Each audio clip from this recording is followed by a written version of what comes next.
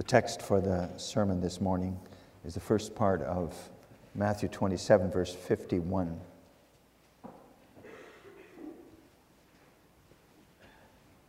And there it says the following: "Then behold, the veil of the temple was torn in two from top to bottom."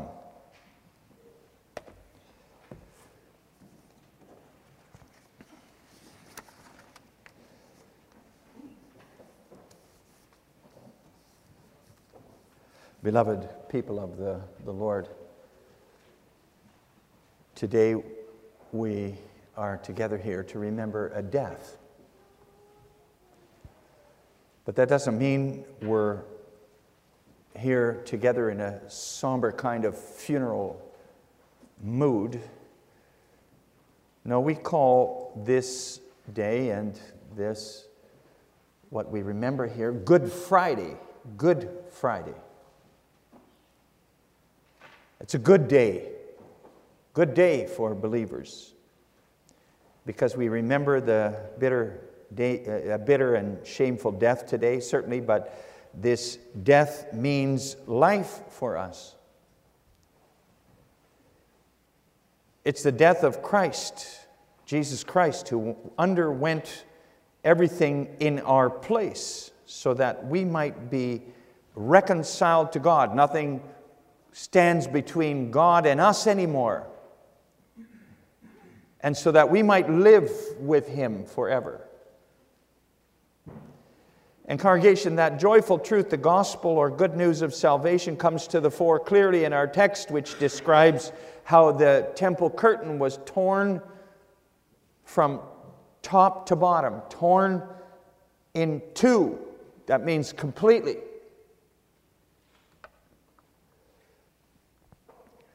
That tearing of that complete tearing of that curtain, at that veil, at the moment of Christ's death, makes very visible and clear to everyone the glorious meaning of Christ's death for sinners like us today too. And it's also a call for us to seek our life outside of ourselves in Jesus Christ.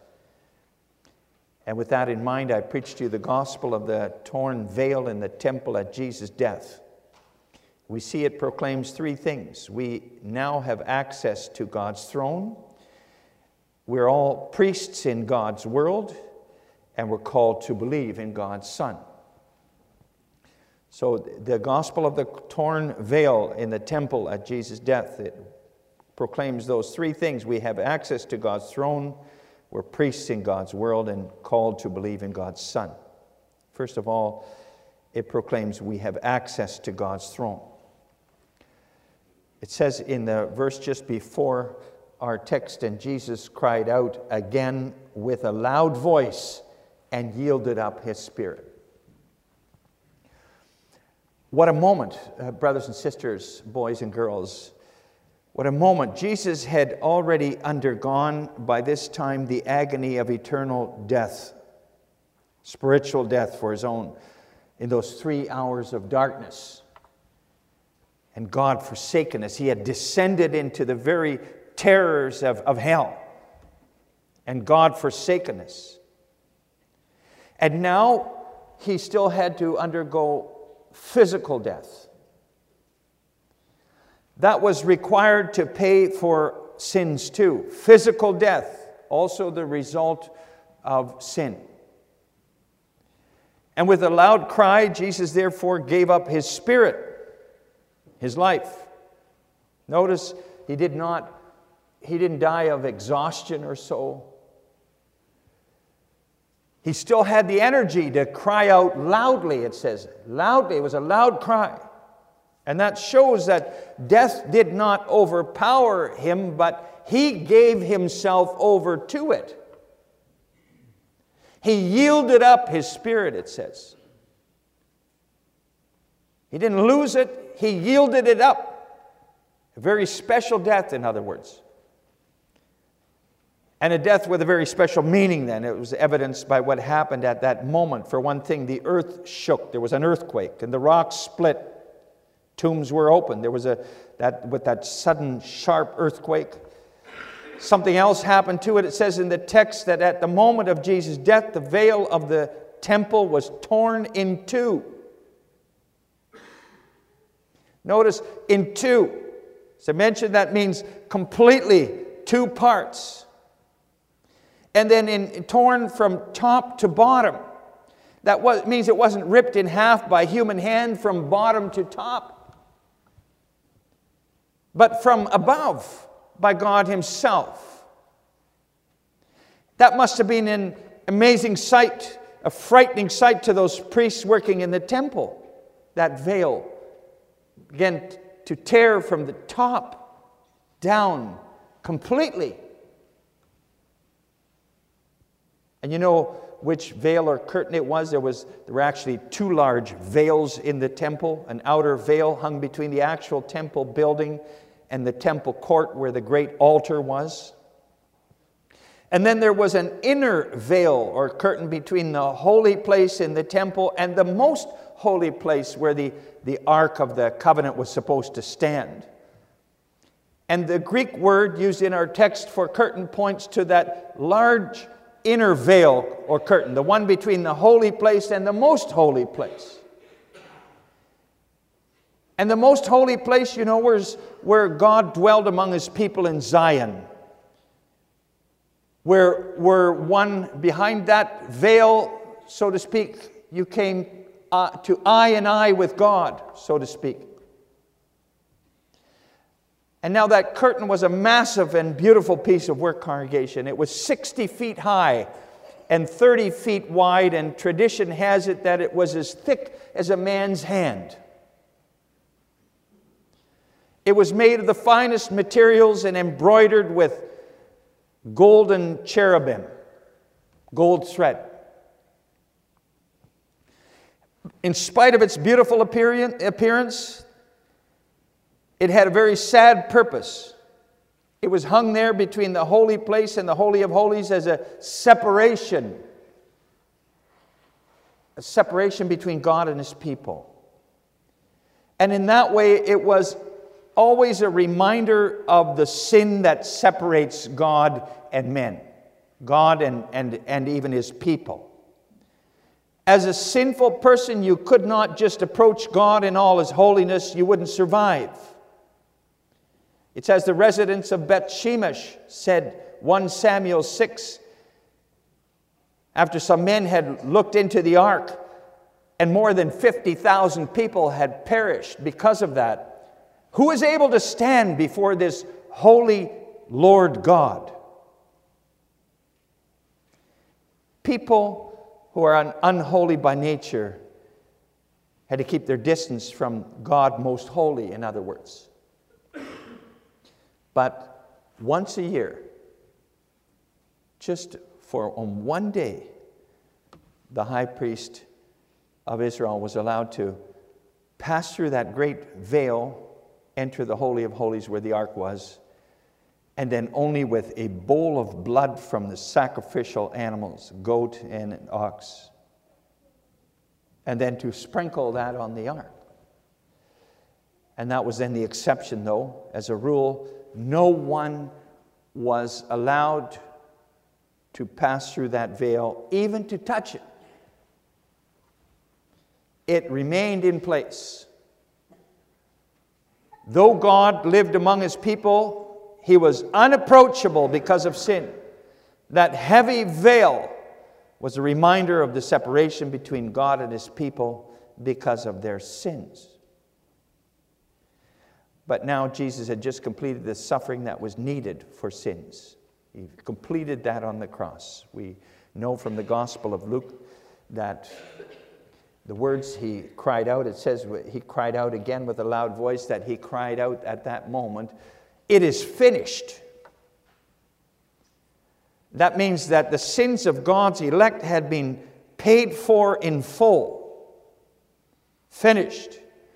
Everything that stood between God and us had now been taken away, removed by Christ.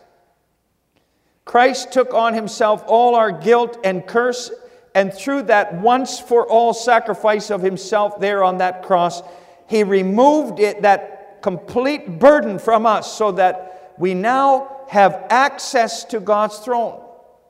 What separated us from God has been fully removed, put aside, and the way to God's holy and gracious presence is open for us in Christ.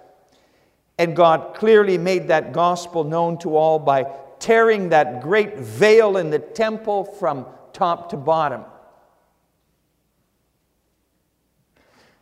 That was and is for us today to a clear declaration that the way to God's throne of grace is wide open in Christ. Through faith in Him. Whoever embraces Christ in faith can come near to God without fear of death. What used to be the exception in the Old Covenant has now become the rule for every child of God in the New Covenant. You can approach God without hindrance or fear. Through faith in Christ, through the relationship of faith in Christ, you have free admission to God's throne, so to speak. And you can talk with God and ask Him whatever is on your heart and mind. The letter to the Hebrews, which we read, speaks of having boldness, even. Boldness to enter the most holy place where God lives in heaven. Through Christ, sinful people can go right to God and ask for His grace and help in all their needs. And then, brothers and sisters, the question is, do we make use of that boldness? That confidence we have in Christ to approach God and ask Him for grace and help in need?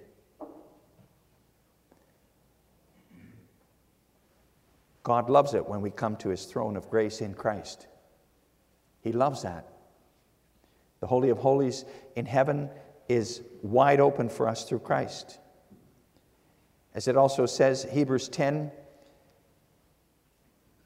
Christ consecrated for us a new and living way to God through the veil that is His flesh.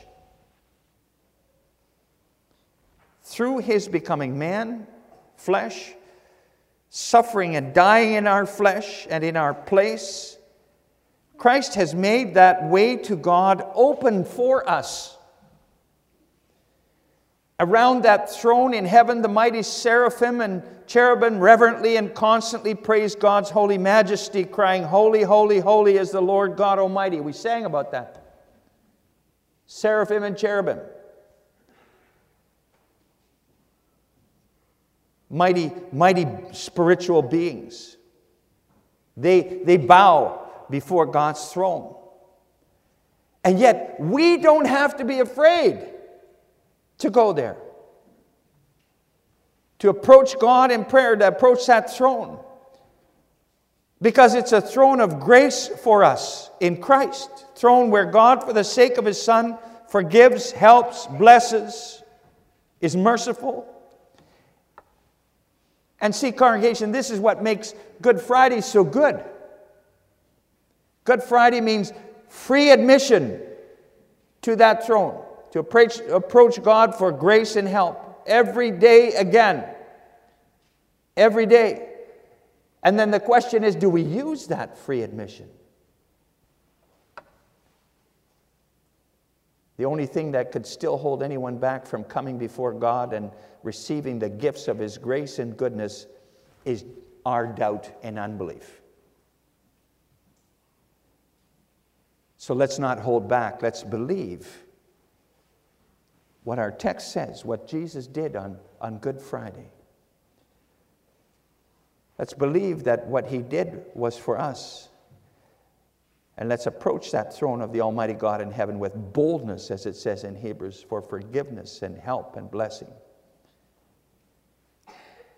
Boldness. Not the first thing that you have when you have trouble is that you don't just go and think, what should I do? Who can I approach? No, on your knees first thing. That's where the real help is. And you can go boldly. So congregation, that torn veil proclaims that through Christ's death you have free access to God. But that torn veil also proclaims we're now all priests in God's world. That's the second point of the sermon this morning. It also proclaims, that veil proclaims that we're all priests in God's world. So God himself declared with that torn veil at Jesus' death, the way to him is open. It also means that that temple there in Jerusalem was no longer the only place where man could occasionally meet with God. No, from now on, God is approachable anywhere on earth here. He can be worshipped everywhere, not just in that one place in Jerusalem. The whole world is where we now live and work in the presence of God. The whole world, holy territory for God. And there's no need for a special class of priests anymore either. Now that Christ, the perfect high priest, has offered himself for our sins, we don't need any special priest to approach God on our behalf anymore. Some kind of high priest. Good Friday was retirement day for the Levitical priesthood and the Aaronic priests. It was their retirement day. From now on, everybody who is in Christ is priest to God. And this priesthood doesn't need to bring any offerings for sins anymore. The once-for-all offering for sin has been brought by the perfect high priest, Jesus Christ.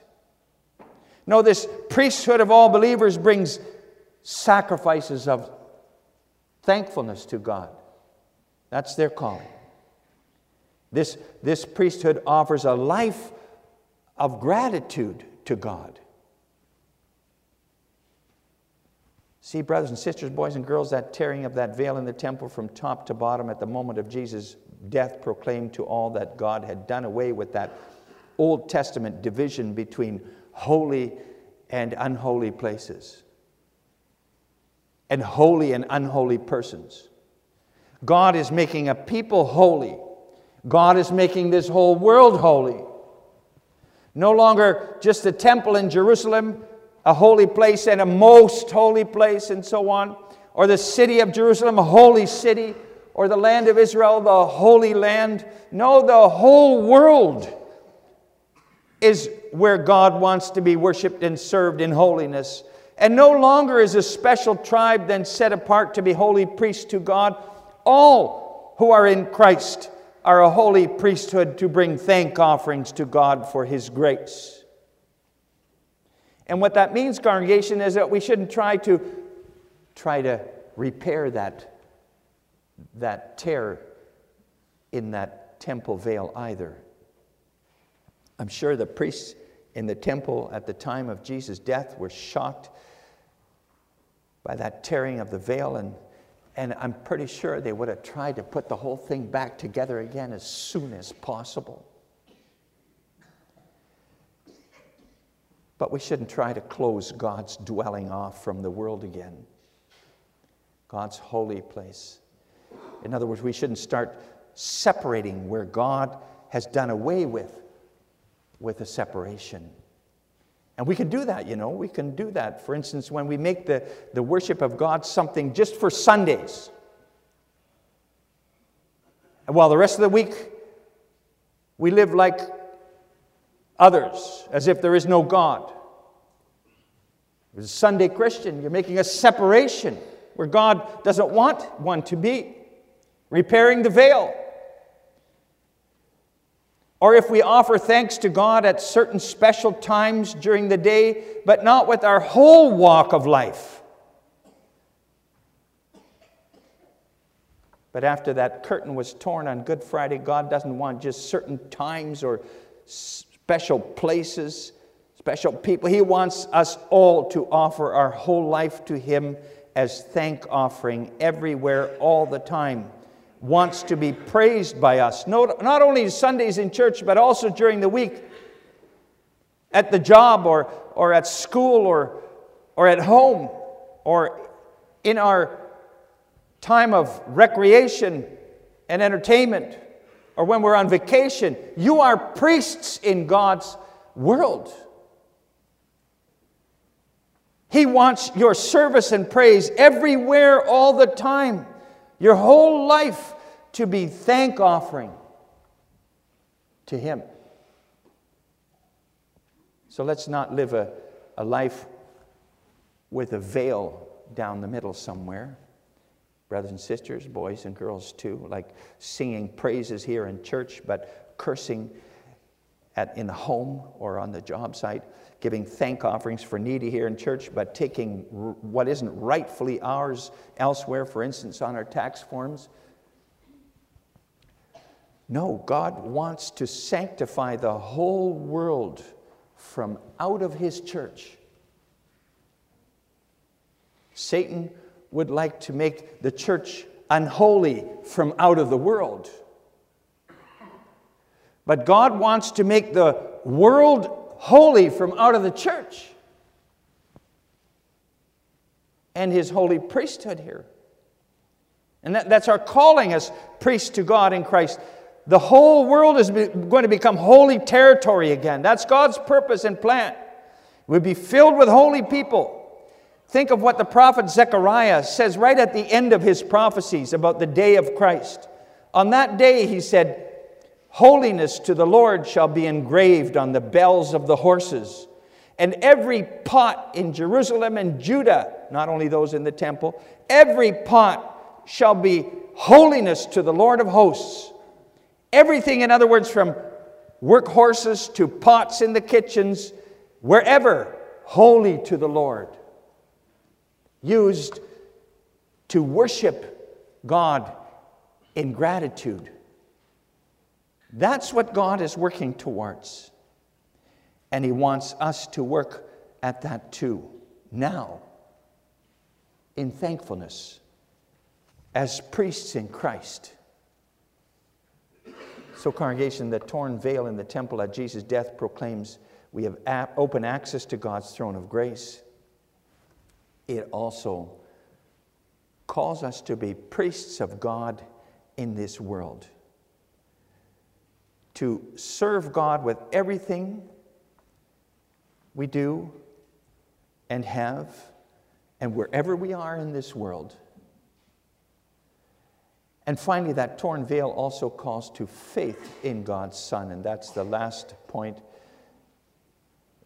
That torn temple veil calls us to believe in God's Son. Congregation, realize that there was a very direct connection between Christ's death and the tearing of that veil. The text says that that veil of the temple was torn in two from top to bottom at the very time of Christ's death.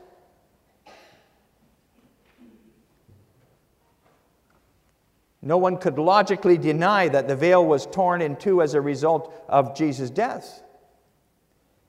And it visibly taught then that Jesus' death was the sacrifice that fulfilled all sacrifices, and now the way it was open to God through Christ. The priests and leaders of the temple must have stood amazed at what happened and the obvious sign pointing to Christ as a Savior. We're told that those around there saw that too. It says in verse 54, "So when the centurion and those with him who were guarding Jesus saw the earthquake and the things that had happened," so it wasn't just right at that moment, but also afterwards. They had heard what had happened also in the temple. They feared greatly, saying, "Truly, this was the Son of God." Those were Romans. Roman soldiers.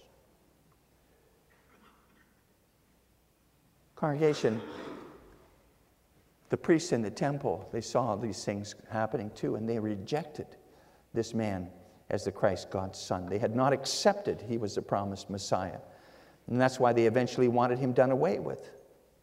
And there's only one way to deal with Him: crucify Him. And when He was finally nailed to a cross in Golgotha, they figured they were finished with Him once and for all. Obviously, they were not.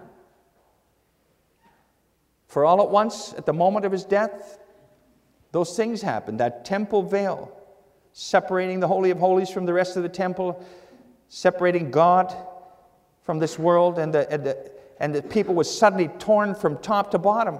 And there was this violent earthquake, and tombs were opened, showing that those were clearly acts of God, as they say in the insurance business. Acts of God directing those priests and leaders to Christ as God's Son, the Savior, the promised Messiah. The whole temple worship with all its rituals was finished with, that proclaimed. No sacrifices needed anymore. No cleansings. You see that torn veil in the temple with all those other signs called those priests and leaders to accept the obvious, namely, Christ is the Savior, this man. Or it also called them to a choice. Also, if they did not accept him, to reject him as the Savior. In fact, that torn veil calls everyone to choose either for or against God's Son. For God himself proclaimed very clearly with those accompanying signs, "This is my Son, your Savior." His offering up his life is a sacrifice to end all sacrifices.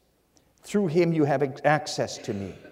As long as you believe, as long as you love and follow him, as long as you say with that centurion and the others there, as they saw those signs, truly, this was the Son of God. They saw it, the priests did not. And they refused to believe. Brothers and sisters, boys and girls, our text on this Good Friday calls you to faith in Jesus Christ. Points you right to him and him alone as your Savior and Lord, the Lord of your life. Is he really that for you? Is he everything for us? Or are we still trying to help ourselves and live for ourselves? See, that torn veil calls us to humbly choose him, embrace him in faith. And not just one time, every time again, every day again. Because it proclaims that only through him is the way to God open for you. And can you go to him with all your sorrows and concerns? And it proclaims us all priests to God, called to offer our lives as thank offering to God. So brothers and sisters, don't hold back. Don't wait. Embrace this Savior with your heart, with your soul, with your life, and cling to him. Cleave to him. Live for God through him. Then this really is Good Friday. Amen.